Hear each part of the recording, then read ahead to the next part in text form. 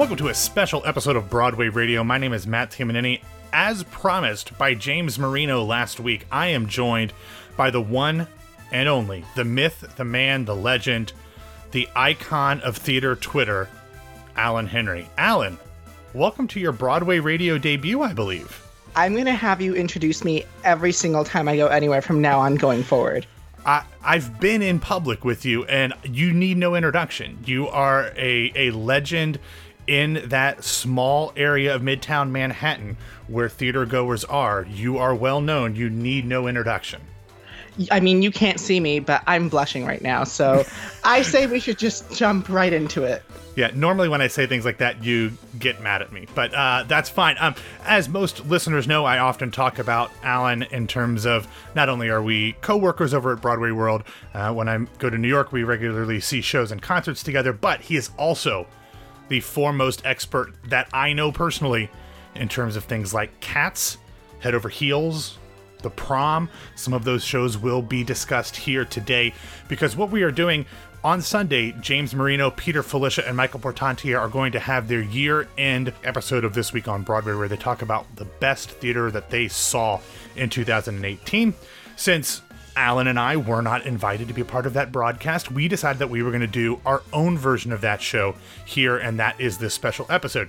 Now, Alan, you and I are not of the same generation, so to speak, but we are both of different generations from James, Michael, and Peter, so I think we bring a slightly different perspective to theater than maybe they will, even though all five of us are white men, but I guess you work with what you're given. But, so I think we're going to have some different things. You and I have exchanged a few notes, and I don't know that we have any overlap on our lists at all unless some things have changed. So this should be a lot of fun. What we're going to do, I'm going to borrow the format that I used to do over on Some Like It Pop with Jennifer McHugh. We're going to count down, Alan, our top 10 favorite shows of 2018. You'll start going 10 through 6, just talk about those briefly.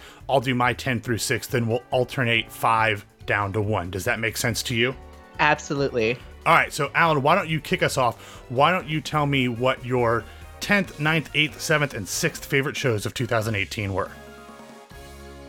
All right, now I will preface that these are the shows that I've decided to talk about today.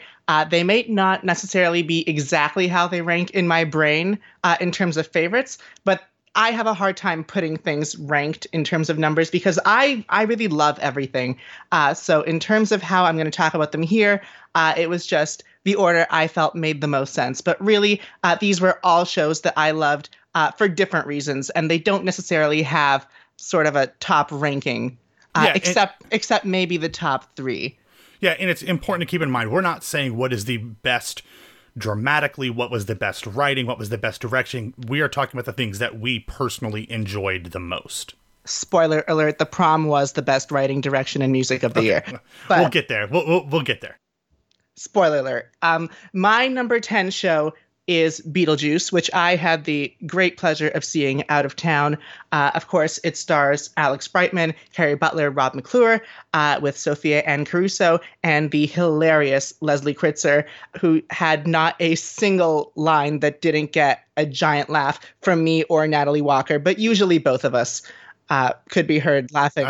I love me some Natalie Walker. We both just sort of lost it every time she opened her mouth, and for good reason.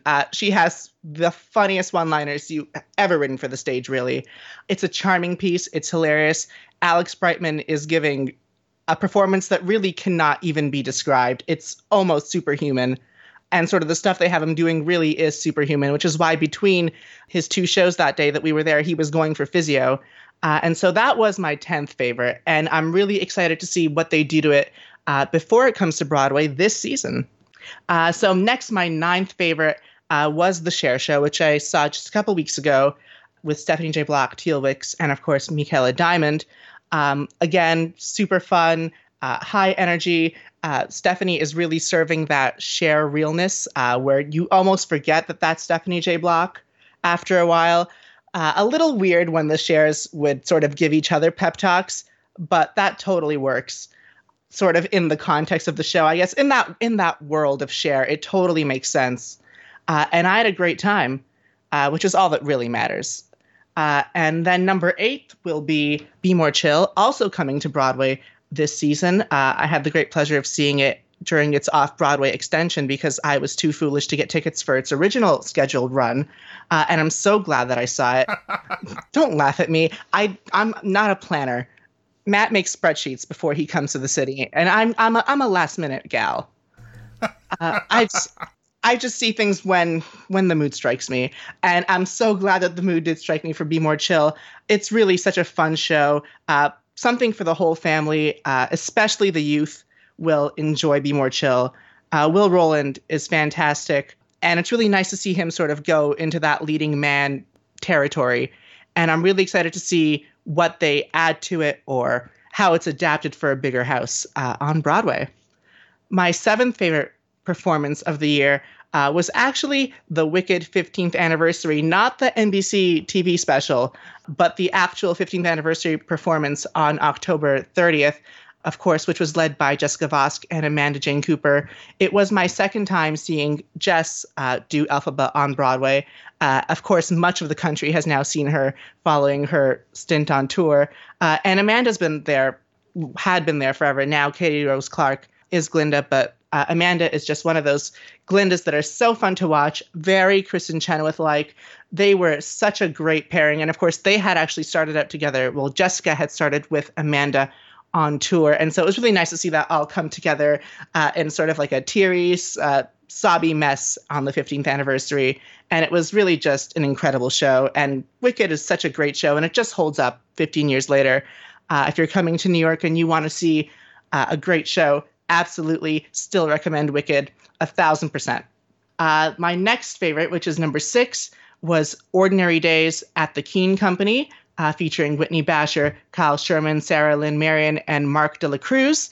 Of course, Matt, I think you and I both agree that Whitney is one of our favorite performers mutually. Also, Kyle Sherman gave a really touching performance that I was moved to tears. I think you were also tearing up beside me at one point. It was really just sort of one of those perfect nights of incredible performances with, of course, an incredible score in an intimate space. And it was absolutely one of my favorite things I saw this year. And I think that's where I have to pause, right? Now it's your turn. Yes, that is where you're going to pause. And I will say, I did too love Ordinary Days. I actually spoke with Whitney Basher here on Broadway Radio. You and I saw the show together. It is not in my top 10 just because I saw a lot of really great things, but it would be in the 11 to 15 range for me because it was really fantastic and I love that show, and Whitney Basher is one of my favorites, which everybody who listens knows, so I won't belabor that point. But diving into my 10 through 6, I'm going to start off with the show that I've mentioned before on various Broadway radio things. And that is Sexy Oklahoma, the Daniel Fish directed version that is now coming to Broadway that I saw at St. Anne's Warehouse. I won't repeat what I've said on Today on Broadway too much, but the crux of the argument that I have is that 85% of this production is one of not only the best productions of Oklahoma that I've ever seen, but one of the best productions of anything that I've ever seen. Unfortunately, the other 15% leaves a lot to be desired. About 7.5% of that is just directorial choices that leave me very confused. And I'm still, even to this day, a couple months later, unsure as to why Daniel Fish did these things, because I don't think they worked and I don't think they were supported by the script. And then the thing that really puts it off for me is the other 7.5%, which makes me violently and aggressively angry is not even the right word. It's I'm maddened. I don't know. Very, very angry because Oklahoma is one of my top 2 or 3 favorite shows of all time, and I don't like and I don't approve and I don't condone of some of the changes that were made for that show. However, that 85% is so good that I feel like it needed to come in right under the wire at my 10th spot. And the next one, number 9, is the recent Broadway revival of The Iceman Cometh, starring Denzel Washington, directed by George C. Wolfe. It also had such great stars like Bill Irwin, Cole Meany, David Morse, Tammy Blanchard, so many others. I feel like I've seen Dakin Matthews 3 times on Broadway this past calendar year, which is true. Reg Rogers was amazing. Tony Winter, Frank Woods, so many fantastic folks in that show. I'd never seen Iceman before, And to have Denzel Washington walk down the house right aisle literally 3 feet from me as he enters the show for the first time was really cool too, because I wasn't expecting that. But a really fantastic performance, and one that will stick with me for a long time.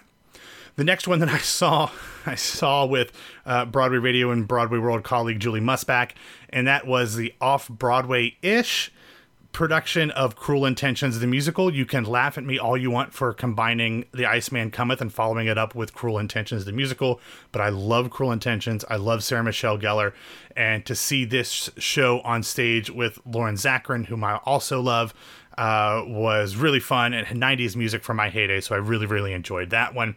Next, again, for something completely different, is going to the Classic Stage Company, where I saw Carmen Jones, directed by Tony winner John Doyle, starring Tony winner Anika Noni Rose. Just one of the most affecting and impactful performances that I've ever seen on stage, and such a unique way to take this show, which is based...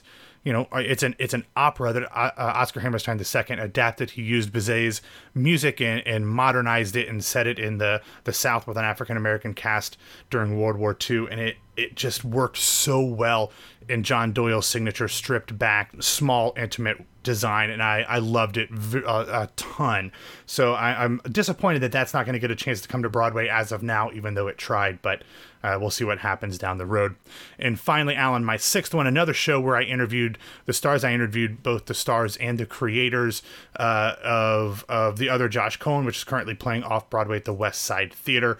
It is absolutely a delightful show. I interviewed David Rossmer and Steve Rosen, but it also stars some other great Broadway names, Hannah Ellis, Kate Weatherhead, and more. It is one of the funniest shows you will see anywhere, but it's also really heartwarming and really fantastic and really, I don't know the right word. It's a breath of fresh air that I think we probably need towards the end of 2018, the beginning of 2019, because things are only going to get crazier and IRL, as they say, as we get closer and closer to more political things happening. But I really hope that the other Josh Cohen, which is currently on sale through February, extends and keeps having a life where a ton of other people can see it. So that's my 10 through 6. So now, Alan, you and I are going to go back and forth on our 5s through 1s, talk about them a little bit more, maybe go back and forth if we've both seen them. But why don't you go ahead and tell me what your number 5 is? My number 5 was Laura Benanti's first performance in My Fair Lady on Broadway, which was just one of those nights of theater that I think I'll remember absolutely forever. Bartlett Sher began the evening by coming on stage and letting us know that Henry Haddon Patton and Laura Benanti had only met for the first time and rehearsed together that afternoon, as he had just returned from filming the Downton Abbey movie, which I'm also excited about. But that's a different conversation. And so it was really just sort of one of those nights where anything could happen. And what did happen was just every single aspect of that production coming together with the perfect casting and the perfect Eliza and the perfect night. And it's like catching lightning in a bottle. You can't do that again, and you can't describe it. But I was there, and I'll remember it forever. Well, I will say I also saw Laura in the role, not as early as you did, but she really is phenomenal. And the fact that she is a replacement only speaks about how much she really loves that role, because someone of her stature could have easily won a Tony for that performance. And I'm really glad she's getting a chance to do it.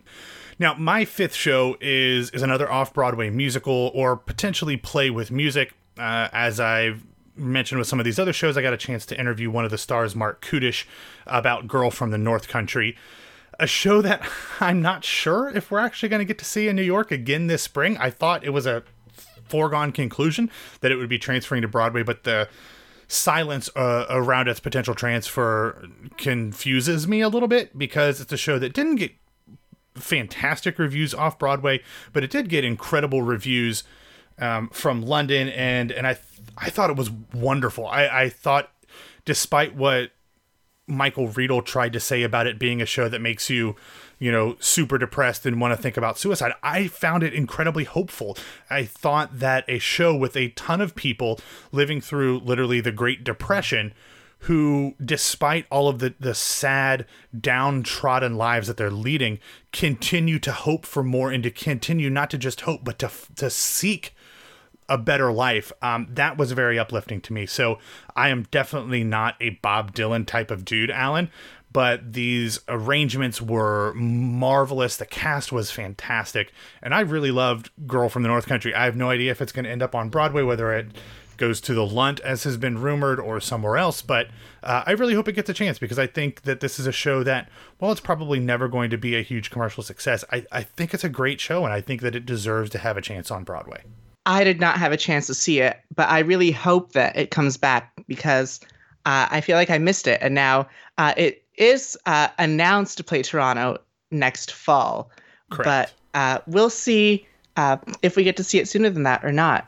Yeah, there's a number of shows that have been announced to be playing other places that have canceled runs. It was supposed to play Toronto this spring, and then it canceled that, pushed it back. So we'll see what happens with Girl from the North Country.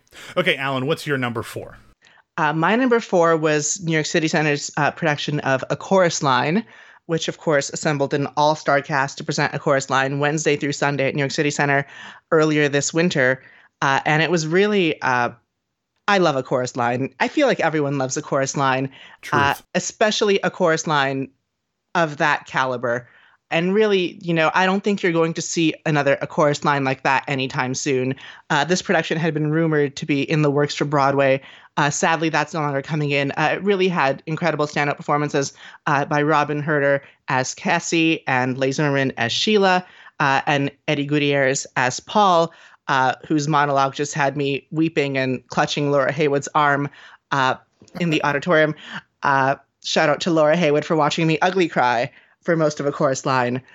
And you really are name dropping some social media Broadway theater influencers tonight, between Laura Haywood and Natalie Walker. You're just like, I've got to walk behind you just to pick up the names that you're dropping. I have been honored to have wonderful theater companions in 2018, including my friend Matt Tamanini. We'll get back to that, because we've got another one on my list that we saw together, but we'll get back to that. But I am nowhere near the stratosphere of Broadway Girl NYC or Natalie Walker, but it's something that I in no way at all aspired to. All right, so my number 4 is one that I've talked about here on Broadway Radio a ton, so I don't want to get into this one much more than I already have, but it is To Kill a Mockingbird, currently playing at the Shubert Theater. It's been decades since I've read the book, and I don't even know if I've seen the movie all the way through, but there was something about the way that Aaron Sorkin chose to be truthful and loyal to the original text and the original film, but also putting a spin on it that it was decidedly 2018. That really moved me. Again, you talked about director Bartlett Shear. Bartlett Shear directed To Kill a Mockingbird as well, and it has, as Jeff Daniels is obviously one of the best actors that we have on stage or screen, but really the performance to me that defined this show was in Celia Keenan Bolger's Scout. She is phenomenal, but she is far from the only one. Gideon Glick, as well as Will Poulin, LaTanya Richardson Jackson, Gabinga Akingbe as Tom Robinson. It just, from top to bottom, Stark Sands is a unbelievable asshole in here, but only to be out assholed by Frederick Weller as Bob Yule. Aaron Wilhelmi is as his daughter Mayella is heartbreaking. So I loved it. I thought the way they approached this classic was fantastic, and I have a feeling that this thing's going to be running for a long time over at the Shubert, so I'm very happy about that one. All right, Alan, let's get to your number 3. What you got? My number 3 is Torch Song at the Hayes. I missed it when it was off Broadway, but very fortunately, this production got picked up at the Hayes, and I'm so glad that it did, and mostly for Michael Urie, whom I'm convinced is one of our greatest living actors, one of our most underrated actors. Of course, people listening might know him from Ugly Betty or the play that he did about the mall in Barbara's basement, but really, I think that he just encompasses everything about Torch Song and about that character. And it's so interesting knowing, the history of that play. And of course, it's a part that Harvey Fierstein wrote and created. And then to watch Michael Urie do it and just disappear into that part. And of course, the play itself has been modified slightly from sort of its 3-act structure into a slightly shorter 2 acts, which I thought was just brilliantly done, and also somehow so much a time capsule and yet very 2018, which sort of shows us how far we've gone and yet how much further there is to go in terms of the issues addressed in the play. All right, so my number 3, again, I'm tooting my own horn here, and I'll put all of these in the show notes if people are interested. But my number 3 is as much magic as it is theater, but very much a theatrical piece, and that is In and of Itself by Derek Delgadio, whom I spoke with after I saw the show. This is one of those shows that I don't know how to describe it, and when I interviewed Derek, he didn't know how to describe it either, but for those people who did see it, it was life-changing in a lot of ways. It was magical in not only the literal, but in the figurative sense of the word, and it is something that, even though I still struggle to put into words the impact that this show has, something that I will never forget, the feeling of sitting in that theater and witnessing what I saw, not only on stage, but in the audience around me. So Derek said to me that he has no intention of ever doing this show again. No one else is ever going to do it because it's his show. He wrote it and starred in it. But he is very much excited about creating other things. So whatever it is that he ends up creating, I highly recommend it, because what he did with the legendary director Frank Oz, Neil Patrick Harris as executive producer, it was remarkable in every sense of the word. All right, Alan, what is your second? My second favorite musical of the year was Head Over Heels, which is a jukebox musical featuring songs of the Go-Go's, starring Bonnie Milligan, Rachel York, Angie Durand, Peppermint, Alexandra Socha, and Taylor Iman Jones. It's absolutely hilarious, as queer as it gets. Also, the first musical to ever feature a trans actress creating a part on Broadway. It's super fun. It's playing now through January 6th. You absolutely can't miss it. And it's just one of those shows that's an absolute blast from the very first moment all the way through curtain call. It also has the first band on Broadway that's all women, which is just, in these times, something that is worth celebrating, I think, especially in a field that's very heavily dominated by men. And so, yeah, if you can get to the Hudson Theater on Broadway before January 6th, I highly recommend Head Over Heels. Yeah, another show. You've seen it about, 107 times? I've seen Head Over Heels 9 times, and closing night will be my 10th. Okay. The only time that I've seen it, I saw it with you. So I echo everything you said. It's great. So my number 2 show, Alan, was one that you also sat next to me at, and that was the off-Broadway Tooting Arts Club production of Sweeney Todd. We got there, we saw it, you'd seen it before, I believe, but I saw it fairly well into the run. None of the original cast was still there. But I saw it, we saw it with Tom Sesma as Sweeney Todd. We saw Sally Ann Triplett as Mrs. Lovett, Billy Harrigan-Tiggy as Antony, Stacey Bono as the Beggar Woman and Pirelli, John Rapson, who I saw in Gentleman's Guide on Tour, as the Beetle, Zachary Noah Pizer as Tobias, Michael James Leslie, who recently played Audrey 2 at the Kennedy Center in Little Shop as Judge Turpin. And we actually saw an understudy on for Joanna. We saw Laura Darrell.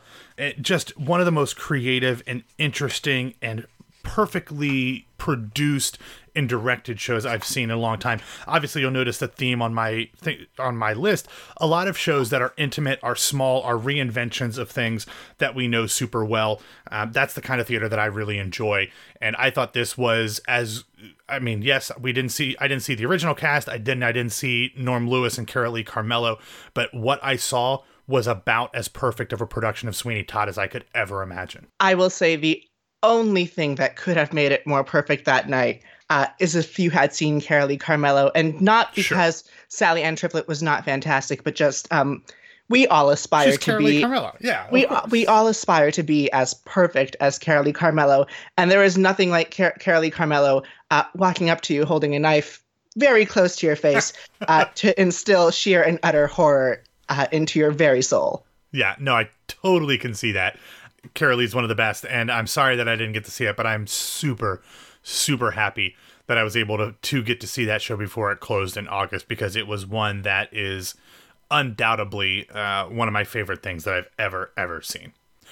All right, Alan, that brings us to number one. I feel like you've already tipped your hand a bit here. I feel like I kind of already know. My number one show of the season is currently playing at the Longacre Theater. It is The Prom, which stars Beth Level, Brooks Ashmanskas, Christopher Sieber, Caitlin Canoon, Angie Schwarr, and Josh Lamont. It is about a Broadway actress whose Broadway show is a flop, and so they decide to take up a cause for good publicity and go save a lesbian girl's prom in the middle of Indiana. It's almost two shows in one, where you sort of have the insidery Broadway crowd show and then sort of the high school in Indiana show.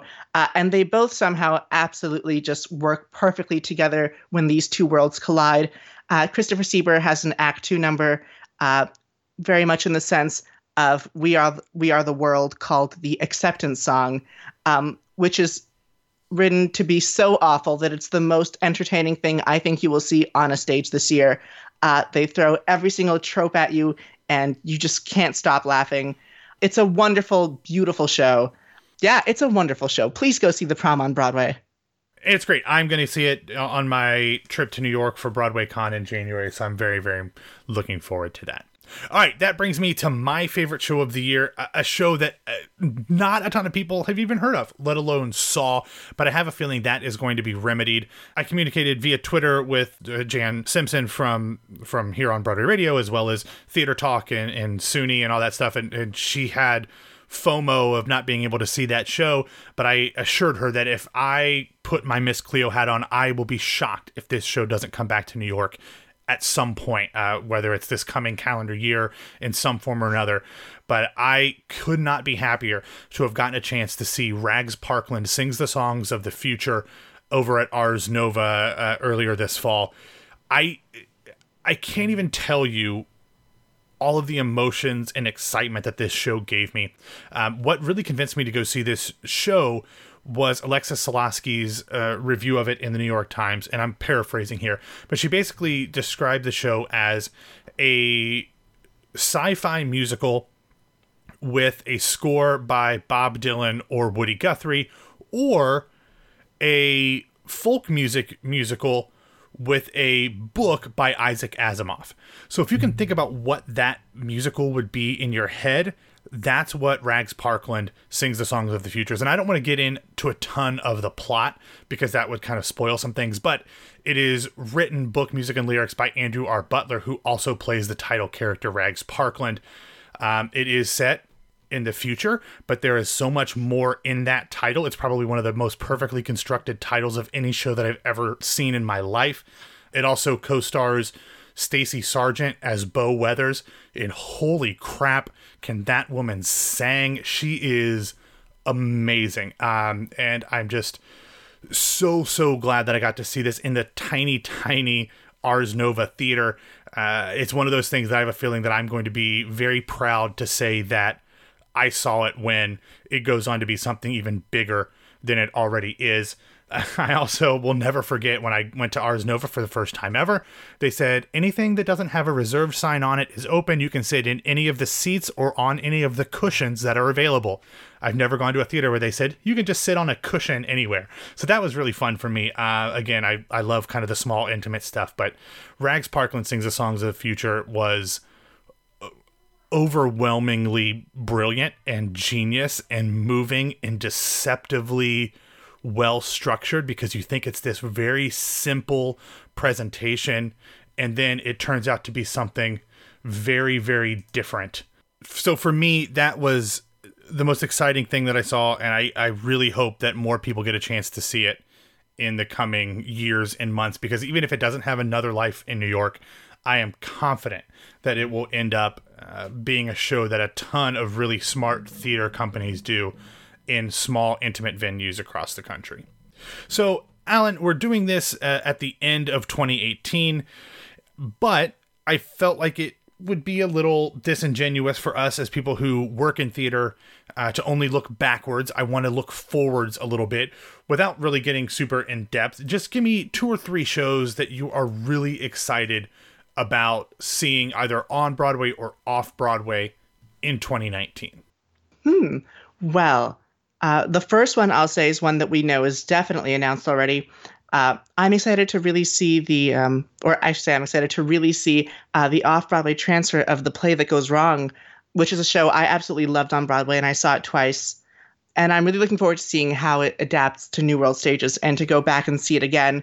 And I'm sure they'll have a very long life there. A show that I'm looking forward to seeing, I hope, in 2019, if sort of the buzz around town is to be believed, will be Jagged Little Pill, which I had the pleasure of seeing at the American Repertory Theater this past summer. Word on the street is that's coming in somewhere in the next year. Exactly when and where, still to be determined. But that's a show I'm really looking forward to seeing. For a while, there was a rumor of a Titanic revival coming this season. I don't know if that's still something that's happening or not. It's sort of been quiet for the moment, but I feel like there might be still some chance for them to sort of sneak in this season. And that's a show I absolutely love. It's really a beautiful score, very touching. And I would love to see that back on Broadway. I think it's time for a revival. I can name a bunch of people I'd be really excited to see in that show. And so those are 3 I'm sort of looking forward to. I love it. Those are 3 that, sure, I'm excited about as well, some more than others, but they're 3 very different things, which I think is apropos of our specific personalities and tastes in theater. There's a reason we called ourselves, when we had a very, very short-lived podcast, the Poddest Couple, because we are very different in many, many ways, including our tastes. But I will say that the 3 things, if I'm just going to pick 3, that I am super, super interested to see. 2 of them are things that I already have tickets to, and one I don't yet, but we'll get to that one. The 2 that I have tickets to is first the New York North American premiere of the one-person show called Fleabag. It is a one-person show written and starring Phoebe Waller-Bridge. It started out as a one-person show over in the UK at the Edinburgh Fringe Festival, and then it became a BBC TV show. Then it came over to America on Amazon, and it is now getting a second season. Phoebe Waller-Bridge went on to also create the fantastic TV show Killing Eve. She was in the Han Solo standalone movie Solo. Fleabag is... Alan, earlier today, before we were on here, we talked about how I hate awkward things. Fleabag is the exception to that rule. Everything about Fleabag is awkward. The character of Fleabag, which Phoebe Waller-Bridge plays, she is just somebody who can't get out of her own way. She is a mess, and everything about her leads to more messes. But it was one of the most hilarious, brilliant, touching, emotional things that I've ever seen when I saw I think it was 6-episode first season. It's still on Amazon. They're short. It's 30 minutes, and it's a super short British thing where they have just tiny little seasons. So you can watch it in just a few hours, and it's so worth it. But she's bringing the one-person show version over to the U.S. in the spring. But it is absolutely fantastic, and I can't wait to see it on stage. The other one is a show that I've talked about on Today on Broadway for a long time. Even when it first announced its cast for the National, I predicted that it would win not only the Tony for Best Musical, but 2 of its stars would win Tonys for performances, and that is Hadestown coming to the Walter Kerr Theater. And I should mention Fleabag's playing the Soho Playhouse. So super excited to see Hadestown when it transfers. Apparently the stars that did the show in London, Patrick Page, Amber Gray, Reeve Carney, Eva Noblezada, and Andre DeShields are coming with it. The ensemble will be replaced per equity rules, but very, very excited to see that. And then if I have to be honest, this is going to be kind of trite and not super artistic of me, but I really, really cannot wait to see Moulin Rouge on Broadway at the Al Hirschfeld Theater in the summer or whenever I get to see it. That's a movie that means a ton to me in my formative years in college. I love that. I love Karen Olivo. I love Aaron Tveit. So I'm super excited about Moulin Rouge. And I got to tell you, Alan, that little teaser, that 15-second teaser or whatever it was that they put out earlier this month or maybe late November, that hit me in all the right places. And I don't want to elaborate because this is a family show, but I love Moulin Rouge. I'm really hoping that they get this right. That's also one I'm definitely excited to see. I hear that it's a visually very impressive production, and who doesn't love a good, lavish, expensive show? Yeah, especially when you've got a creative team like Alex Timbers and all of those great stars. Danny Burstein's in it as well. Really, really excited to see what they do with that. And Robin Herder, who you mentioned with A Chorus Line, is also in that show. So very excited for those three. And I'm just looking forward to another really great 2019, another great year of theater on and off Broadway, because we often talk about how the theater's being overtaken by all these super commercial theme parky type things and the quality's going down. And I say anybody who thinks that needs to open their eyes and take the stick out of whatever orifice that it is in, because there is so much great theater happening, not only on Broadway, but off Broadway and around the country, that it's there if you want to see it.